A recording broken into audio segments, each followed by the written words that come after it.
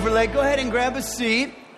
And as you're getting seated, why don't you grab your notes out of your handout? You will see that we are continuing a series called Blessing My City. And we started this series last week. It is more than a series. It is a blueprint for where we're going to go over the next 2 years. It's more than that. It's a campaign that we're seeking to get 100% of Overlake on board with in terms of a prayer commitment, a personal commitment, and there's a financial commitment associated with the things that we're going to be talking about over this series. And so I want to really unpack it clearly. I want to make sure that I answer as many questions as I possibly can in terms of laying out what we feel like God is calling us to go after over these next couple of years.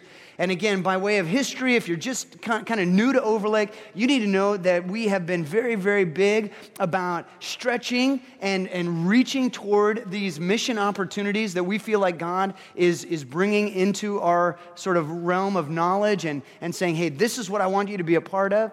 We just came through a vision campaign where many of the wins and victories were primarily overseas. And what we want to do now is we want to spend the next couple of years focused on what it is that God's calling us to do locally, right here at home, right here in our own backyard. So that's what we're going to go after. That's the Blessing My City. Let me start with the foundational verse for this campaign. So here it is, Jeremiah 29, 5 through 7. This is God speaking to the Israelites as they're being taken to Babylon. He says this, build houses and live in them. Plant gardens and eat what they produce. Get married and have sons and daughters. Find wives for your sons. Let your daughters get married so they can have sons and daughters. Grow in number there. Don't decrease. Now check this out. Work for the good of the city where I have taken you as captives, and pray to the Lord for that city. When it prospers, you will also prosper. Now, you might want to underline those last couple of lines there. The idea is that we're to work on behalf of the city that God has placed us in. So where you live right now, the community that you live in, the town that you live in, the commercial center that you live in, the place where you take your kids to school, the workplace that you are in, these are your parish. And you are not there by accident. God has placed you there. God has sent you there. Some of you feel like I'm in captivity here. Like I get it. And God has said you are there. And while you're there, for as long as you're there, there are some things that I want from you. I want you to work for the peace and prosperity of the city where I've sent you. I want you to pray for the peace and prosperity of the city that I have sent you. And I want you to understand that as it prospers, you will also prosper. In its welfare is your welfare. And so that's the foundation. That's where this whole Blessing My City comes from. It comes from that passage of Scripture. And really, if you're going to boil this whole thing down to something that you probably have heard before, you're familiar with, you could boil it all down to this idea of love thy neighbor. Love thy neighbor.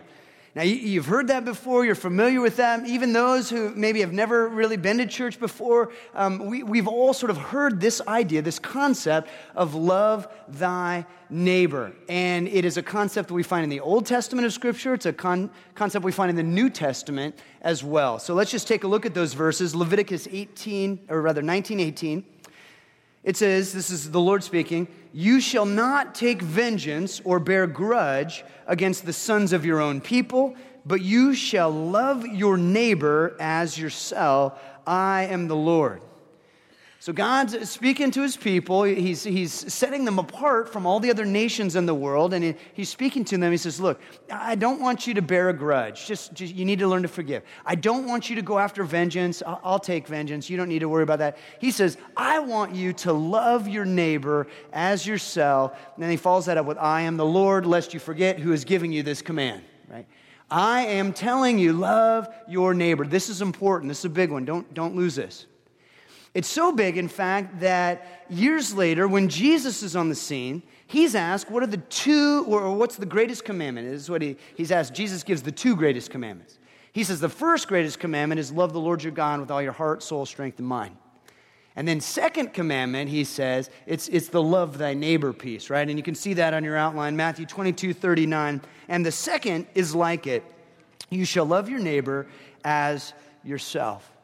And so, friends, Jesus teaches this. The Bible teaches this. Jesus models this. And yet, as folks who follow Jesus, we find it often very, very difficult to actually love the people who dwell right outside of our front doors. I found a quote this week. It says, "Don't wait for people to be friendly, show them how," right? That there's this proactive nature to what it is that we are called to. We're the ones that are supposed to take that first step. We're the ones that are supposed to model what loving our neighbors looks like. Now, what I want to do is I want to make this as practical as I possibly can. And so I'm going to show you a little neighborhood map on the screen. You'll see it in on your outline if you turn it over. It's on the back of your outline. This is a little neighborhood map. And you will notice that in the middle is your house. You're like, it doesn't look like my house. Go with me on this one, okay? It's your house. That's your house in the middle, and then there are these 8 homes all around, and those are your neighbors. That represents the neighbors, the ones who are dwelling immediately outside of your door. Now, let me just give you some statistics, okay? In America today, on average, the statistics are these, that less than 8% of the people dwelling in that center house know the names of the 8 homes that dwell immediately around them. Less than 8% know the name, just the name of the people who live immediately around them. Let me say that again. Less than 8% of Americans know 8 neighbors' names. I don't know how average you are. I don't know where you fall on that, but I'm just telling you, this sounds like a challenge to me. If you want to go one level deeper, less than 3% of Americans know anything other than their names about their 8 neighbors. So they might know their neighbors' names, but less than 3% know anything else about them. And it's less than 1% of Americans have friendships with 8 neighbors. Less than 1% actually have friendships where they know their name, they know something about them, and there's this mutuality in the friendship. Overlake, this is an incredible challenge. And I want to bring it to you, I want to bring it to myself, that over these next 2 years, as a major part of us caring for our parish and blessing the city that God has placed us in, we take seriously the challenge that we are to love our neighbors. Right? We're to love our neighbors as ourselves. We're to care for our neighbors how we would want to be cared for by our neighbors. And we're the ones that are going to have to be proactive. Don't wait for them to be friendly. You show them how to be friendly and develop friendships. Okay? So I do want you to understand that I get it. Here we are in the Northwest, and not every neighborhood looks the same. I actually don't know any neighborhood that is sort of on a block like that, where you got the people, in front of you, you got the people on the sides, you got the people behind you. To get to the neighborhood behind me, I get in my car and I drive about a quarter of a mile, and I could get there, or I could hike through the woods and come through their backyards, which is super, super creepy. I don't recommend this. So for me, I'm just taking this as a personal challenge that I want to take a look at my street. I want to take a look at the 2 neighbors on either side of me, and I want to take a look at the folks that live across the street, and then we have 2 side streets as well, and so I want to develop friendships even up into that region. So my neighborhood looks different than that map. I assume many of yours is going to look different than that map, but here's the practical challenge. I want you to take that home, and I want you to be able to write the names of 8 neighbors that live in your immediate vicinity. And if you don't know their names, then that's your starting place. Then it's time to introduce yourself. It's time to start getting to know. It's time to begin to develop those relationships. And then I want you to think about, this is again, you don't have to do this immediately. I don't want this done by next Sunday. But I want you to think about, what is God calling me to as long as I'm here? The challenge is that we would move from being strangers to acquaintances, that we would move from being acquaintances to friends. Okay? And so that's the map. Let's move from being strangers to acquaintances, from acquaintances to friends. And if you're filling in the blanks, there's something about this whole thing that you need to realize, and it's this, that loving your neighbor is an art form. This is not a science. It's not going to be formulaic. There's a nuance to it. It's an art form rather than a science. And so think about this in terms of how you begin to care for your immediate neighborhood, for your immediate neighbors. Understand that there's an art form to caring, to friendship, to neighboring. And at the heart of it is this little word, empathy. It's going to require some empathy on our parts. So we found a video that speaks to this, so go ahead and watch this video. So what is empathy, and why is it very different than sympathy?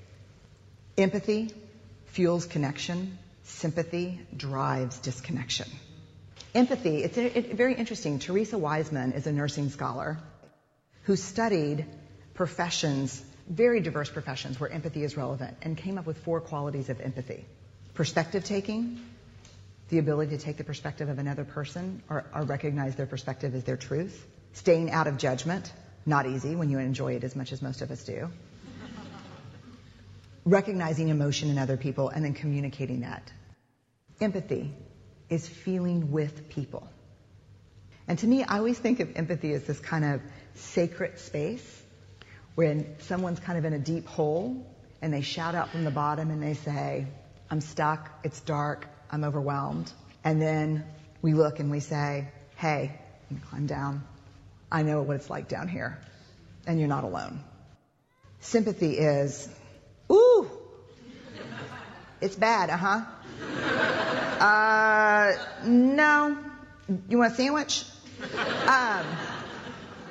Empathy is a choice, and it's a vulnerable choice, because in order to connect with you, I have to connect with something in myself that knows that feeling. Rarely, if ever, does an empathic response begin with at least. And we do it all the time. Because you know what? Someone just shared something with us that's incredibly painful, and we're trying to silver lining it. I don't think that's a verb, but I'm using it as one. We're trying to put the silver lining around it. So, I had a miscarriage. Oh, at least you know you can get pregnant. I think my marriage is falling apart. At least you have a marriage. John's getting kicked out of school. At least Sarah is an A student. But one of the things we do sometimes in the face of very difficult conversations is we try to make things better. If I share something with you that's very difficult, I'd rather you say, I don't even know what to say right now, I'm just so glad you told me. Because the truth is, rarely can a response make something better. What makes something better is connection.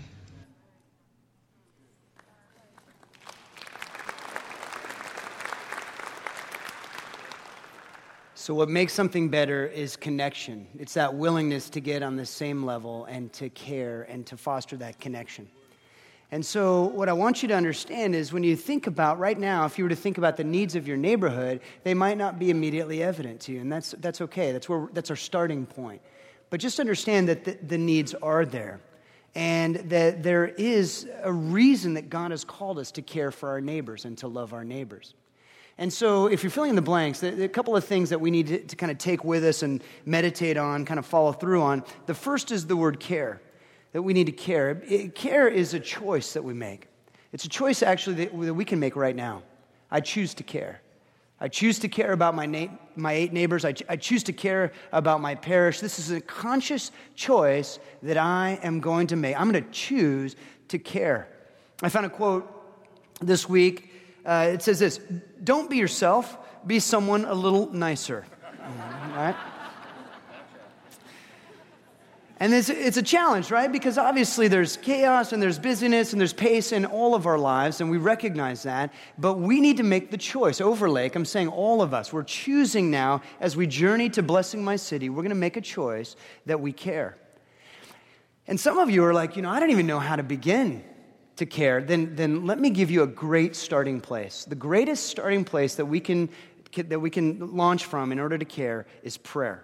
So if you don't know how to care, you begin with prayer. And actually, this is a major part of our campaign. This is a major part of what we're going to go after over these next couple of years. We are going to take seriously that Jeremiah verse in order to pray for our parishes, to pray for our neighbors. And so on the back of your hard copy there, when you seek to try to write the names of your neighbors, my challenge is that you would keep this in your Bible or your journal, and that you would consciously begin to pray for your neighbors. Learn their names, and then you begin to pray for them. You're like, I don't even know how to pray for my neighbors. Let me give you some ways to pray. You can jot these down. Okay? You can begin to pray right now for your neighbor's health and for their wholeness. You can begin right now to pray for health and wholeness over their households. You can begin right now to pray for love, peace, and joy in their relationships.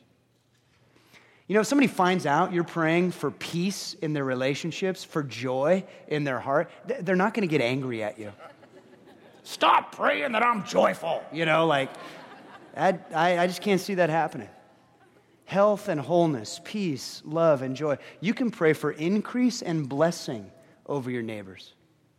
Pray for increase and blessing. You see all these things that you pray, and what are you trying to do? You're just trying to love them with this outlandish, over-the-top kind of love that Jesus has for you. You want to pray for them. Okay? So we take this opportunity, we say, Lord, you've placed us in our neighborhoods for a reason. I choose to care. I'm going to start to pray. The second fill-in is that you would begin to listen. You'd begin to listen to your neighbors. You begin to listen in the context of conversation. That's the only way you can listen, is in the context of conversation. So the challenge for us here in the Northwest is that we maximize opportunities to have conversation. One of the resources I'm using right now is a book called The Art of Neighboring, and it talks about many different ways in which we can seek to foster conversation settings. It includes ideas like simply choosing to play in the front yard with your children as opposed to always playing in the backyard. Ways like when new neighbors move into the neighborhood, showing up with a plate of cookies and just an opportunity to greet them and introduce yourself. That you would invite neighbors over periodically for meals in your home. That you would host block parties during the summer when the weather's nice. We've got about 19 days a year we can do this. But we do this with great joy and gusto for those 19 days, right? We seek those opportunities, and then in those opportunities, we seek to listen. We care, and then we listen. And friends, what I want you to do, and I want you to think about this, and you'll see how it resonates. Listen for the needs that are being expressed, and then listen for the needs that aren't being expressed, that are just beneath the surface. See, it's interesting because as you enter into this kind of a context, it'll be very rare that someone's going to say to you, you know, an elderly neighbor is going to say to you, I just really need someone to clean the gutters on my house. But they might say other things that trigger you to think, hey, you know what? I bet that would be a blessing. And then you can begin to do this third step, which is engage. Okay? Engage. So we care, we listen, and then we engage. This is not just good intentions, but this is following through on good intentions. And friends, just understand this. I know we cannot meet all of the needs in our parish. That's not what I'm trying to get us to do, to walk around with some kind of a guilt burden, thinking that it's up to us to meet every need. That's not it. But I do think every single one of us can care. We can all listen, and we can all engage. And so we can step in the gap and maybe care for our elderly neighbor and clean the gutters, or dog sit someone's house, or take a meal to a new mom that's in our neighborhood. And we can't do these things if we don't know them, if we haven't taken time to listen and to engage. I found this quote from George Eliot. It says, people glorify all sorts of bravery except the bravery they might show on behalf of their nearest neighbors. Somehow we think that there are all kinds of things we can do in exotic locations that are beautiful and honoring to God. But the bravery that happens right next door, we omit, we diminish. And so the challenge, friends, is that we take this as a serious mission as well, okay? And so what I want to do is I want to show you, the map where we live. This is the east side, and the colors there, those are the places where you live right now. So I want you to think about what that map potentially looks like in 2 years when all of us take seriously this call to care for the 8 neighbors in our neighborhood. You can see how much more impact can happen. You can see how transformative this could be for the East Side. If all of us make a commitment that we're going to care, we're going to listen, we're going to engage, that we are actually going to seek to love our neighbors the way Jesus Christ calls us to. Can I get an amen? Okay, all right. This is going to be beautiful. So there's another arm to this idea of being a good neighbor. It's led by Jesus himself. And if you think about the ministry of Jesus, Jesus is the one who saw and who cared for the folks that most of society ignored. So just think about Jesus as the one who ministered on the margins. He was the one who cared for those without homes or without jobs, those with chronic health conditions. He cared for those with leprosy, those harassed by demons. He cared for those. In fact, he included women into his ministry when it was just a man's world. And all of these things that Jesus did, it all sort of falls under the umbrella of being a voice for the voiceless. And so that's the arm of blessing our city as well, that we recognize that the voiceless live among us, and we are called to be a voice for the voiceless who live in our parishes. I'll show you a verse here. It's Proverbs 31, 8 and 9. It says, "Speak up for those who cannot speak for themselves. Ensure justice for those being crushed. Yes, speak up for the poor and helpless, and see that they get justice." This is an incredible work, and it's an incredible calling on our lives. And next to Jesus, I was thinking, who can I point to that is such an example of this, like Jesus was? And the first name that came to my mind is a guy some of you are familiar with. He's a theologian, a professor, and a pastor. His name is Dietrich Bonhoeffer. And Bonhoeffer lived during the rise of Nazism in Germany. And in the mid-1930s, he was a professor at the University of Berlin. He was a professor of systematic theology there. And he was offered a pulpit by the National Christian Church. That's the church that we would call the Lutheran Church there. It was the state church in Germany at the time, ultimately run by Hitler. And Bonhoeffer refused that job because he wasn't interested in speaking from a pulpit where the Bible was on one side and Mein Kampf was on the other side. So he said, no thanks. Instead, he became a founding member of what was called the Confessing Church, which was Christocentric, just built on the more radically loving person of Jesus Christ himself. He refused state influence in his church setting and said that was the wrong way to go. And Bonhoeffer, he knew that by taking this step, saying no to the national church and taking this step away into the confessing church, that he was going to be a thorn in Hitler's side. And so there's actually an episode in his life where Bonhoeffer was giving a radio address to Germany. It was an anti-Nazi radio address, and halfway through his presentation, all of the power in the radio station shut down. And he knew that was not accidental, that he was being a thorn in Hitler's side. And so what he ended up doing was leaving the country. He served as a pastor in England for a couple of years, and then he came to the United States. He went to seminary here. But ultimately, he realized that, check this, that Jesus had given him a country, and Jesus had given him a parish, and it was Germany. And so he could not stay away. Even though in America he was safe, he realized he had to return and to serve his parish and to care for his parish. And specifically, the reason why he went back was in order to be a voice for the voiceless. He writes about this. He talks about, look, the primary call of a Christ follower is when there's a bully, the Christ follower steps in between and says, you shall bully this person no more. That for the person who has no voice, the Christ follower steps in and says, I will be your voice. The person who cannot stand, the Christ follower steps in and says, I will help you stand. This is the call of those of us who follow Jesus Christ, to be a voice for the voiceless. Now, I want you to think about what Bonhoeffer was saying. He was saying, as a Christian man, he was saying, I'm going to return to Germany and be a voice for the voiceless. Who were the voiceless that were being carted off by the millions to concentration camps? It was primarily the Jewish community. It was also the Russian community, the gay community, and those with mental difficulties. And so Bonhoeffer came and he said, look, I'm going to stand in the gap, and I'm going to be a voice for the voiceless. And as he did that, he joined the Nazi resistance movement.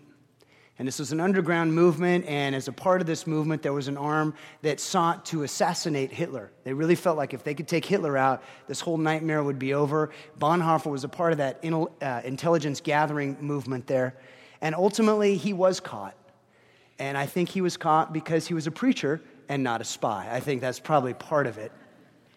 But he was caught, and he was put into his own concentration camp.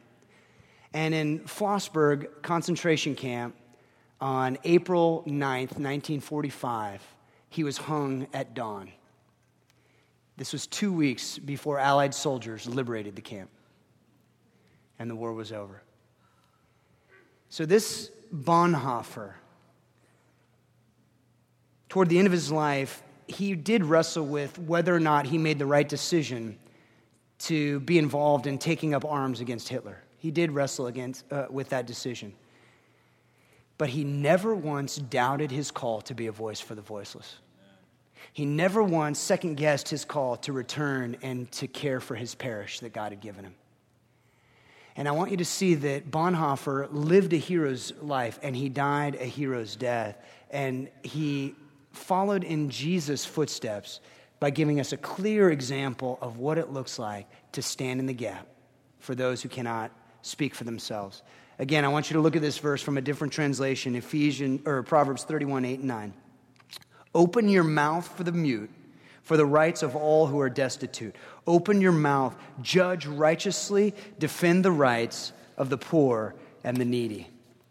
So friends, what we're going after in the Blessing My City campaign, there are 4 expressions of how we want to be a voice for the voiceless right here in our local context.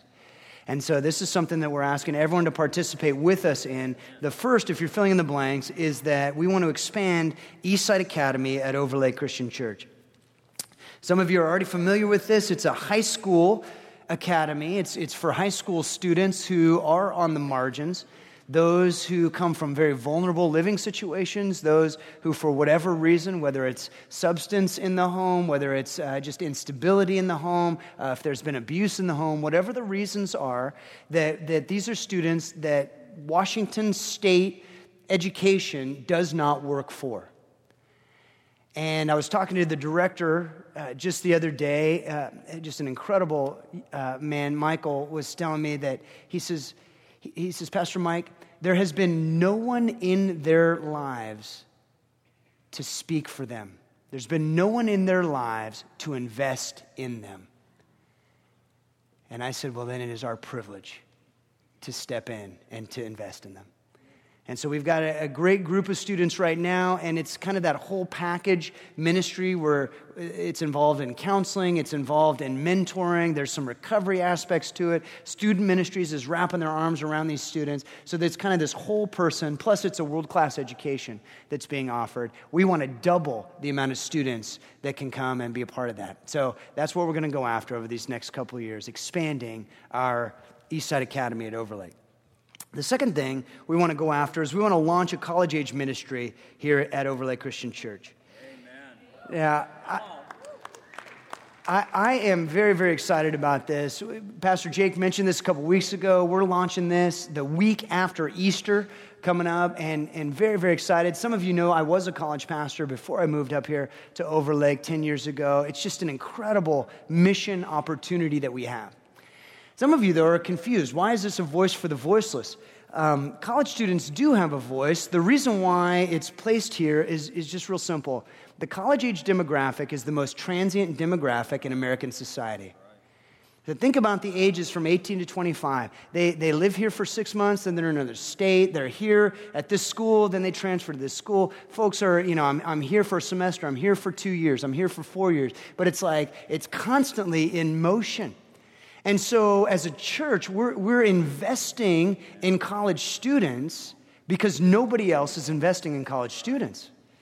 But I just want you to see sort of how this works. It really is a mission endeavor. You don't invest in college students because you think at some point they're going to be elders in your church. Although that might happen, The chances are kind of slim. You invest in college students because Jesus is calling us to. Amen.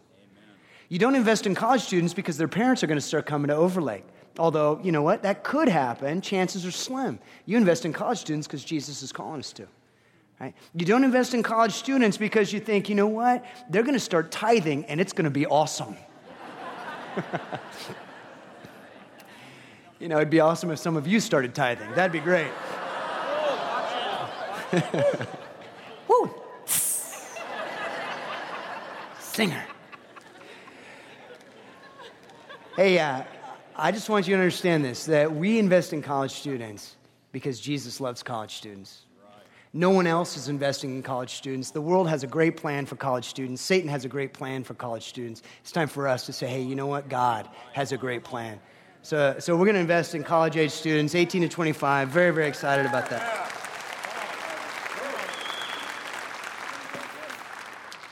The third expression here is we want to increase our capacity of special delivery.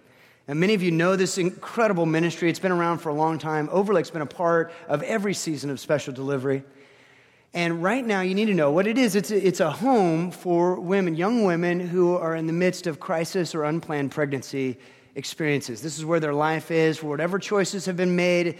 Honestly, there's unconditional love and grace and acceptance. We just want to care for these moms. We want to help them walk through this process, provide a great opportunity for them to launch into the next season of their life in a really, really healthy way. And I couldn't be more pleased about what's happening. In fact, you need to know, special delivery right now is not just full, it's overfull. We've got more moms, more babies living in our facilities than really, it's designed for. So I just want you to know that our heart is we want to expand not only the amount of moms and babies that we can care for through this ministry, but also we want to increase the support and just kind of wrap our arms around even more of caring for them, launching them into a healthy next season. Okay, so that's what that's going to look like. And then the fourth is to provide transitional housing ministry. And you can even write this down if you want. This is our dream. So we're just whiteboarding this. We just want to build space for us as a church to dream about what it could look like for us to provide a transitional housing ministry. And I'll just tell you a story. I'm going to actually change some of the details on this. I'm going to tell it in a vague way because I really want to protect the privacy of the person that is this story. I've talked it through with our other ministers. And just recently, well, I'll even go back. One of the heartbeats that Overlake has had for several years is we want to combat human trafficking. Amen. And we do this primarily overseas, but there's also a local expression of that as well. And So what happens when you combat human trafficking is you have these opportunities to care for those who are in the midst of it. And so here's a young woman right in the midst of it. And there's an older man who's oppressing her. He's given her a place to stay. He's given her young son a place to stay. He's given them food. He's providing for their needs. In fact, he's providing everything they need except human dignity. Meanwhile, he's selling her out for sex. And so a gal from Overlake has been sort of ministering to her and striking up a friendship, being a good neighbor, just like we talked about. And at one point in her journey, she just realized, this is enough. I got to get out of this scenario. And so she contacts this gal from Overlake and ends up connecting with a couple of our pastors at Overlake and says, I'm ready. At great risk to herself, she takes her son and she gets out of that scenario. She doesn't have anything with her. She doesn't have any worldly possessions. There's no money in the bank. She's just running. And of course, and again, I'm not going to go into details, but of course, as you come out of a lifestyle that horrific, there's going to be needs associated, medical needs, psychological needs. There's just needs. It's a messy, messy reality. And so, our pastors come and they try to take her in a local hospital and just, hey, there's some needs here. We'd love to see if we can get cared for. And unfortunately, the medical needs were not emergency enough to admit. And the psychological needs were not dire enough to admit. And so the social worker on the case just made phone calls for a couple of hours and then came back and just gave this news, disappointing news that, hey, all of the beds are filled in our county tonight. we can offer you a tent city.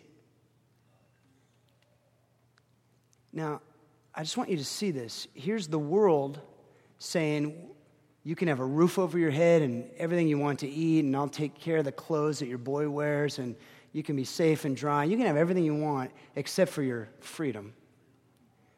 And this woman says, no, I want to choose to see what the church has to offer. I want to ask and see if Jesus has something else for me. And the best we've got is a tent. She doesn't have anything except for her son with her, and we're just going to say, hey, go sleep outside for a while. See, I find that unacceptable. And so what I'm asking, Overlake, is that together we would begin to dream, and we begin to plan, and we begin to prepare about what it might look like for us to provide just some sort of a temporary transitional housing for those who have needs, kind of bigger needs than maybe we could just invite someone in, to our downstairs den. But saying, how can we really care for a whole person in a transitional way? And lest you think that this is not biblical, I want to refer you to the Good Samaritan story that Jesus tells. Because if you recall, Jesus tells the Good Samaritan in answer to a question about what? Who is my neighbor? How do I care for my neighbor? He's just said the second greatest commandment is love your neighbor. Somebody says, well, who's my neighbor? So Jesus tells the story of the Good Samaritan. And at the end of the story of the Good Samaritan, what the Samaritan does is provides a transitional housing opportunity. Does he not? He pays for this person so that he can stay and get rested and get healed. And I think the church is being called for the same thing. So friends, that's what we're going to go after. When it comes to being a voice for the voiceless, these are the 4 expressions that we want to pursue. And I just want to say each of these ministry expressions will contain some mess. I mean, they're all kind of messy. They're dense. The solutions for health and for wholeness and for wellness and for spiritual vitality, the solutions are there, but they are just as complex as the problems that they're addressing. So friends, we don't want to shy away from messy ministry. In fact, just the opposite. We want to jump right in, and we want to answer the call that Jesus is given us, seeking to bring the kingdom where it's most needed. So as I wrap this whole thing up, I just want to say that where the enemy has harassed and bullied and oppressed, we are called to stand in the gap, to stand up to the bully and be a voice for the voiceless. Amen. Now, as we end our time together, I just want to ask you to think about your own life for a moment. I want you to think about the different seasons of your life. With this many people, I can imagine that there are dozens and maybe hundreds of us that at some point in your life, you would have raised your hand and said, I am voiceless. My prayer is that someone would take a risk on me. My prayer is that someone would invest in me. My prayer is that there would be someone who would see enough potential in me, see through my exterior, see through my circumstances, see through my choices, and realize that I was worth reaching out toward. And maybe some of you have the experience where there was a teacher who believed in you, or there was a pastor who reached out to you. That maybe there was a mom or a dad, maybe there was a neighbor who believed in your potential.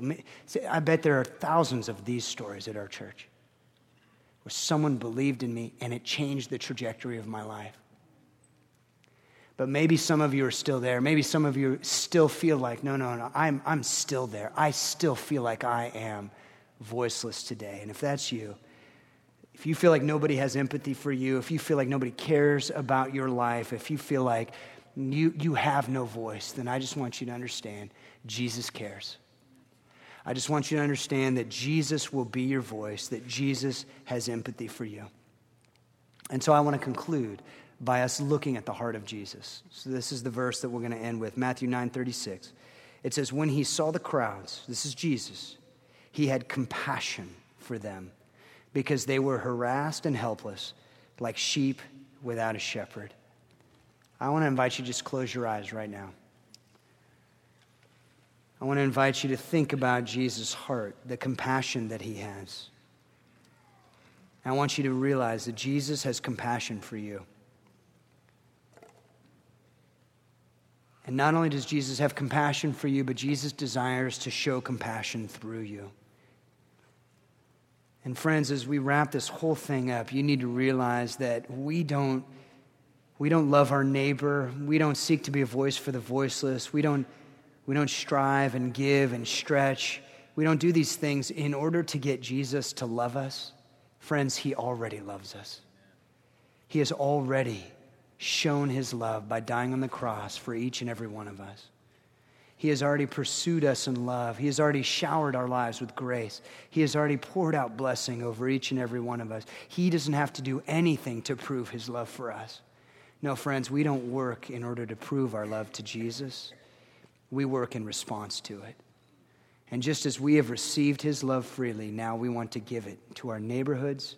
We want to give it to our parishes. We want to spend it on behalf of the voiceless. And so, Jesus, we just ask you to help us to do that. Jesus, we ask that you'd give us the courage. We ask that you would shake us from whatever apathy holds us back. But help us to care. Help us to pray. Help us to listen and help us to engage on behalf of our neighbors. And Lord, where there are needs and where we sense those on the margins and those who are voiceless, Lord, would you give us the strength and the awareness to be their voice and to care for them as you would. We love you so much, Jesus. We're so thankful for this direction that you're calling us to go as a church. We ask that you would work in all of our hearts to make a difference on the east side. And we pray this in Jesus' holy name. Amen.